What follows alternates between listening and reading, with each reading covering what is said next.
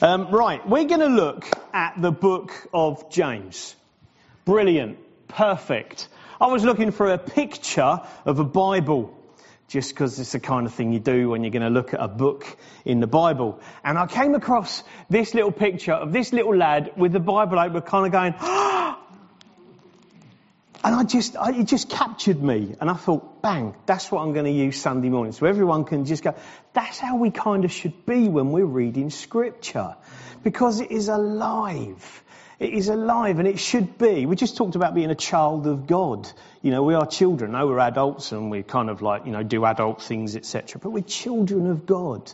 And we need to have that childlike faith within us.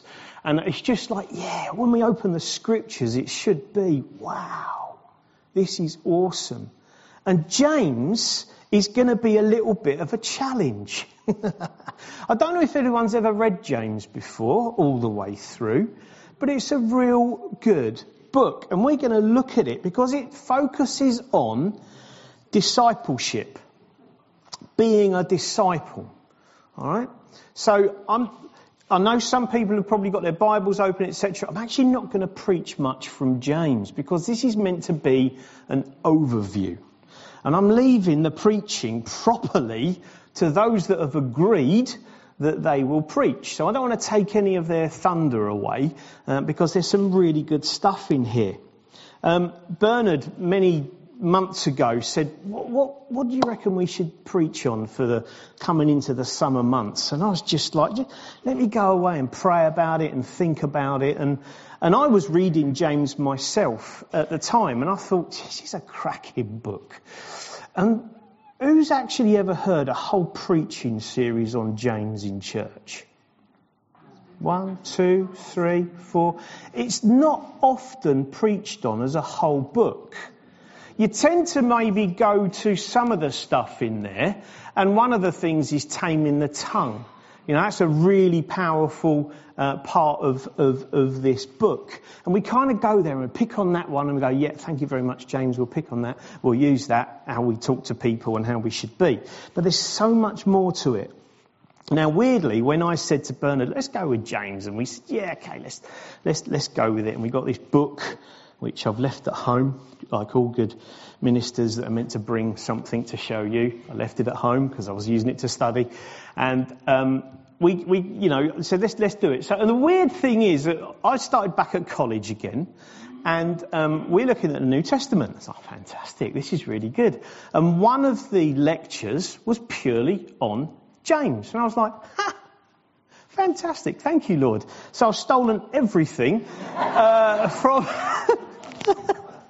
I did ask permission. It was, one of the lecturers at college is a New Testament lecturer, and he's just really brilliant how he takes you to first century Israel, who the people were listening, and hearing what James was saying, and he takes you there. So I am giving full credence this morning to my lecturer, Simon Jones. That is legal on tape now. Hopefully I will get some better marks in my essays.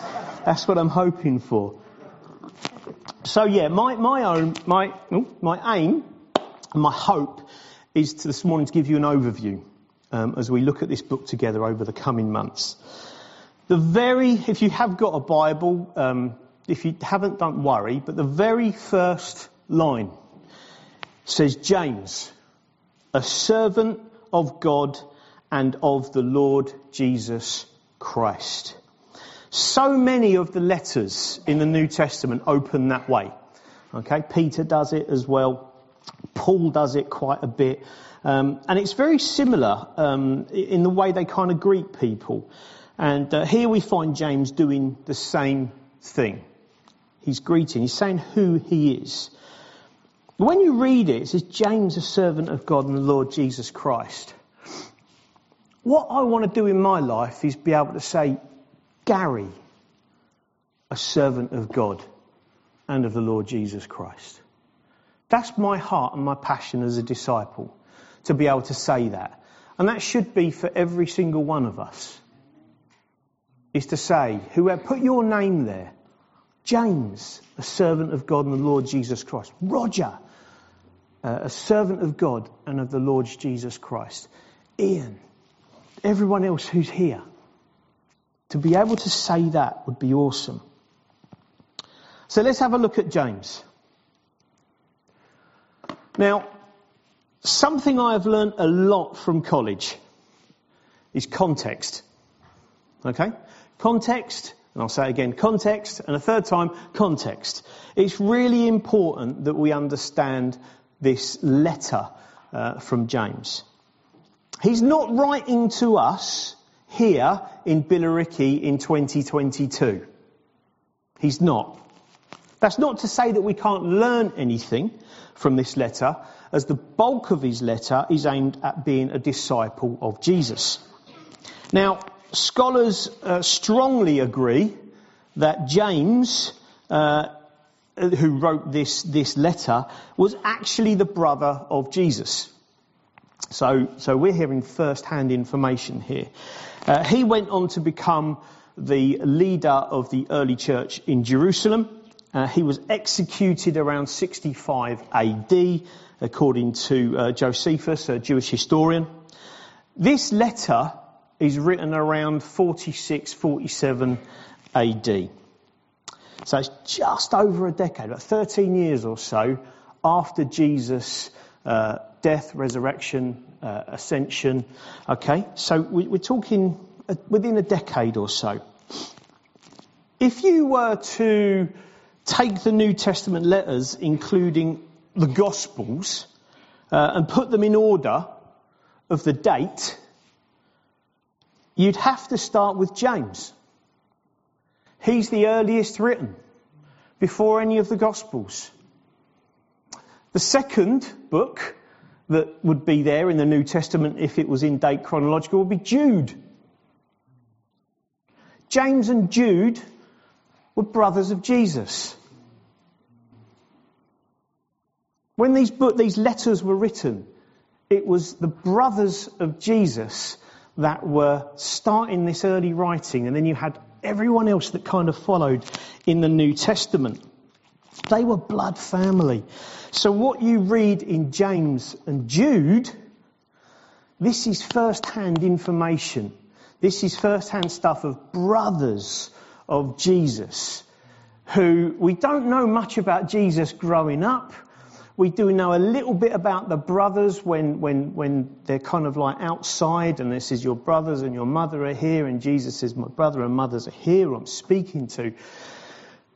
But they grew up with Jesus to the time of being 30. So these guys were just like, proper brothers. If you've got a brother here that you grew up with and you're just like, yeah, we're inseparable kind of thing. It's just where we're at. Problem is, in both of them, they say very little about Jesus, which is really, really odd. But what we have got is of this kind of what was happening for the disciples at the time, these young Christians at the time, and the cultural environment they were in. Just a little bit of going to college is brilliant, okay? You learn so much, and sometimes it just spills out, and that's what's happening. One of the things that I didn't even twig really, the majority of first century people could not read. So these letters were written out and read out. And somebody with some more education than others would read these out. So people listened. They listened. Which is why a lot of people would go to synagogue and listen to the scriptures being read. They weren't educated enough to read themselves. So again, something to think of when you look at the New Testament, when you see these letters, is to actually think, people weren't reading this. They didn't have their own Bible. They didn't have their own Bible like we have got the privilege of having. They literally had to listen to what people were saying, which is why it's so important that what was read out was said properly. So when you start reading the New Testament and stuff like that, just think, oh yeah, how is this read out? How is this received by the people that are there? Maybe we could start doing that here, just like big monologues of reading scripture. That would be good, wouldn't it? Amen. Joy's up for it. You're first, Joy. Now, we believe that James is writing mainly to Jewish converts. Okay, so those around at the time that were Jews that were converted to Christianity. That's not to say that there weren't Gentiles there at the time. There would have probably been in hearing, but we don't know that. So the part that James follows with is he talks to the scattered people. He talks to the scattered children of God. They're all over the place. They're all over. They're not all just in one place. Things are starting to happen. The Romans, pre the destruction of the temple in 70 AD, were very twitchy about this new sect called Followers of the Way, or the Way. It wasn't called Christianity then. Followers of the Way. And they were a bit twitchy about it, especially because it had found its way to Rome. And many of the Roman citizens were now becoming followers of the Way. And authorities got a little bit twitchy. So they started to actually kick people out of these places. They dispersed them. It's called the Great Diaspora. They dispersed them. And it's interesting that the early Christians, as they kind of like were cast out, they were finding themselves in very alien places. These were not places they were used to. Some people were being converted in towns and cities and stuff like that, but a lot of them, especially the Jews, were being cast out into these far-flung places. It's interesting, lecturer Simon. Just give him a thumbs up again. He was talking about the fact that if you read just after Pentecost, the Jews, the Christians, all kind of stayed around in the same place. No one really kind of went anywhere until Stephen was stoned to death, and Saul was there. And it's at that point that we start to see the dispersion in certain areas. Interestingly, the lecturer was just like saying, even the early disciples didn't quite get the Great Commission to go. They stayed. They were comfortable where they were at. And it wasn't until persecution came that, bang, they actually started to go. And the Great Commission started to happen. So James is writing to a scattered, vulnerable people group who would have mainly been manual workers. I started out as a manual worker. I did my carpentry apprenticeship. That's what I did. I worked on the building site. I knew what was kind of happening from that kind of context. So a lot of them would have relied on the labour in the fields. Okay, some of them might have been skilled, but mainly it was labour in the fields. They would literally turn up. What they would do for the day, that the rich landowner would pay them, and that would be it. They didn't know if they were going to go and get earnings again the next day, which is why we've kind of like got a lot of the Lord's Prayer, give us this day our daily bread. Okay, because they didn't have that security, job security.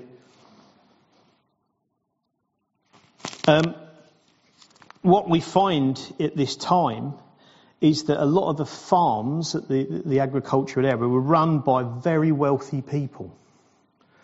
Very wealthy people. And in 45 to 47 AD, there was a massive famine across the land. And a lot of the wealthy landowners were claiming back the land that they'd loaned out because people were defaulting on their land. So they were literally just land grabbing it back, saying, no, that's it, that's mine, I'm calling in all my debts kind of thing. So James is writing to a very vulnerable set of people at a time of serious financial hardship. This is where we can start to relate to it in 2022. We are having, some of us, financial hardship. But it's nothing compared to the people at the time. Nothing compared to the people at the time. That doesn't mean that we can't learn anything from what James is saying here. But in Billericay, we will be challenged. Because actually, when I look out upon all of us, we're the wealthy.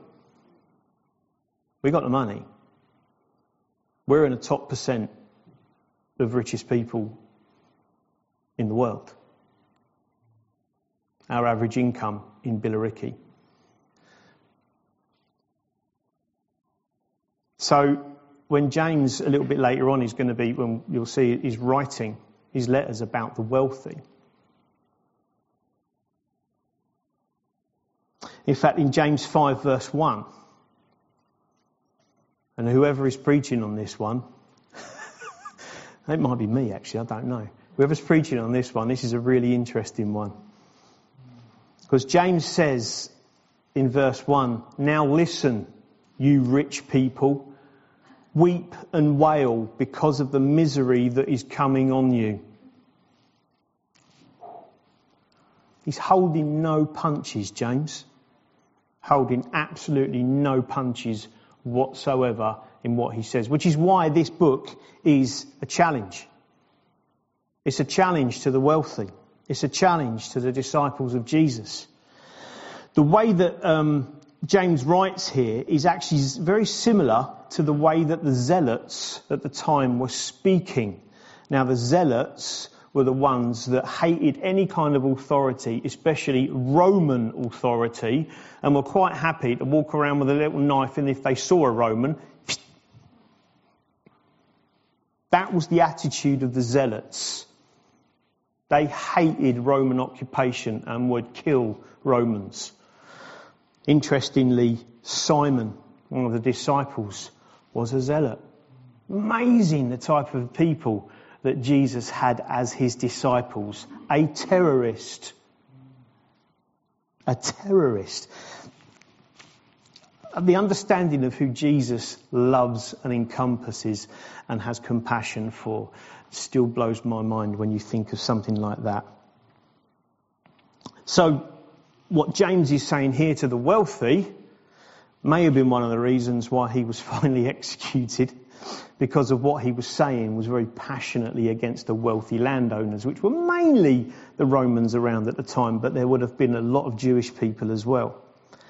As a leader in the church at the time, James was seeing and hearing first-hand reports of the way people were being treated.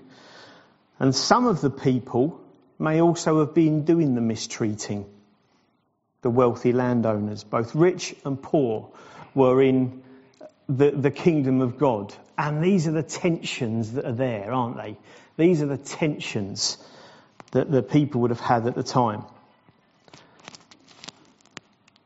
So this gives you a little bit of an idea of the background of the people, the culture, and the time that James is writing this letter to.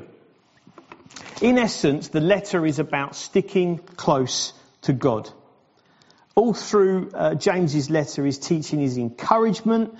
It's based on Jesus' teaching. A bit of the letter is reminiscent to the Sermon on the Mount. So you get a lot of that kind of, James is saying that. Isn't that what kind of Jesus said? Remember the context. James was there probably, listening to his brother, making sure, what is he saying? Oh, right, okay. And then he's first-hand understanding this. And it's then Matthew that then later on gives us a little bit more understanding. So, James is about walking the talk. I know I've talked a lot this morning, and I've still got a few bits to say, but I'm also walking. I've got to keep walking, get this leg moving. Over the coming weeks, we're going to hear about trials and temptations and perseverance that comes with it. We're going to hear about the wealth and poverty, looking at justice. We're going to look at actions, not just words, actually doing what being a Christian means. How we speak to one another, taming the tongue. or as I say to a lot of young people, and probably a lot of adults need to as well, is taming the thumb. All right? Because there's a lot of things that I see online from Christians that just baffles me.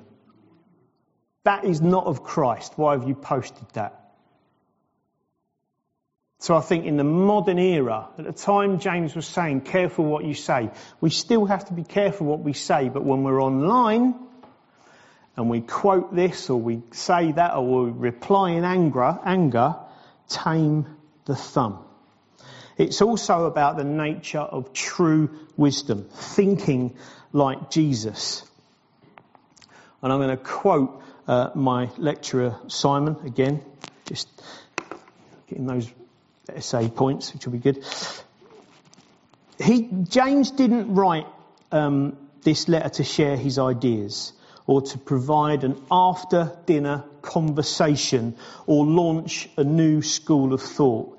He wrote to confront Christians with their need to take Jesus at his word and walk the talk.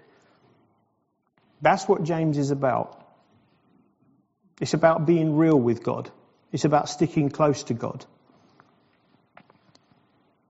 James is also about how disciples should live.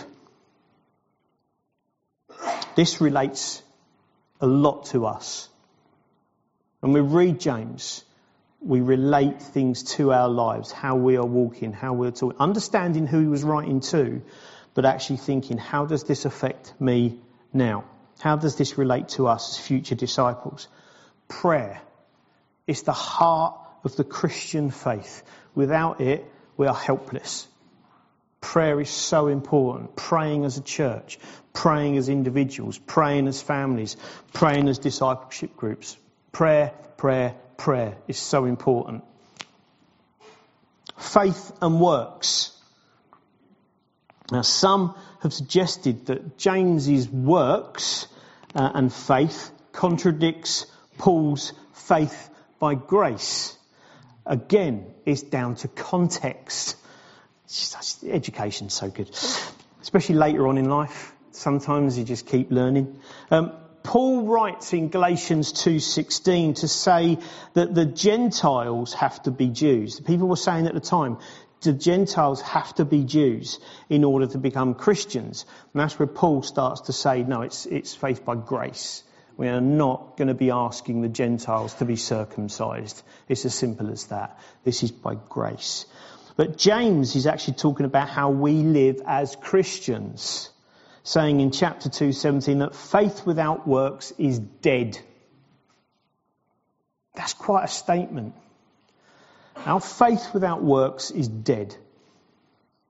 I think this needs to be a lesson for a lot of Christians who feel they've bought the ticket for their final destination but do nothing in order to advance the kingdom of God. This is a wake-up call. These are the kind of things when you read in the book of James, we should be like that little boy. Okay. Faith without works is dead. Wow. It challenges us.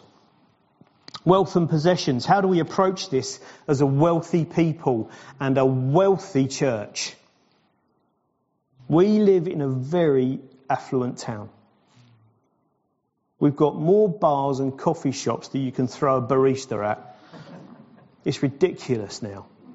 Another coffee shop opens up, a shop shuts, another one opens up. We have got cash to spare.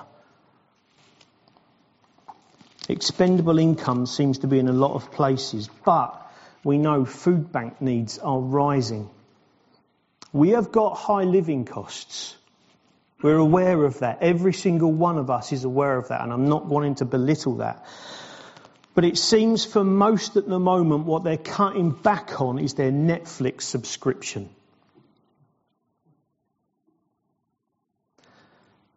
We just need to tighten our belts. That's what a lot of stuff is being said. For some, it will be a difficulty. But actually, it does mean that what we stop is our entertainment. Or we have less takeaways. And we don't drive as far. We walk instead of drive. See, our understanding of financial difficulty in the Western world is completely different to what financial difficulty was in first century Israel, or is in many countries in the world today. So when we say, oh, we're having financial hardship, no, you're not. You've still got a roof over your head. You've still got a car you can afford. You still can pay for food, which is in shops that we can buy stuff and hasn't been blown to smithereens. I don't want to belittle that, because I do understand that actually, yes, there will be those that will really be struggling with some of that. It's a challenge. And just to say, if anyone is struggling, let us know, please. Let us know as a church. All right? Maybe not as a church, as leaders. We want to help. We're a wealthy church. We want to help. Focus on suffering. What do we really truly suffer as Christians? A bit of ridicule on TV or social media. We suffer physically, like in our bodies, yes. But persecution in the way that the early church did, not really. Not at all. However, when we're scattered in the world, in our workplaces, in the home, whatever it might be, in the town, how do we act as Christians? How do we engage with those that maybe will mock or ridicule Christianity? Maybe even us as Christians. Maybe at school is the worst environment. I remember what it was like. It was awful being a Christian in school. I was known as the Catholic candle. I wasn't even a flipping Catholic, for crying out loud. But when you're in those places, how do you act? How do you respond to people? Bash, which I wanted to, or just withdraw quietly and... Christian lifestyle. Are we set apart? Could someone who doesn't know us look at us, our actions and our words, and say that we look differently or act differently to anyone in society? Or have we conformed so much that Jesus just isn't recognised in us? James teaches us to submit to God in all things.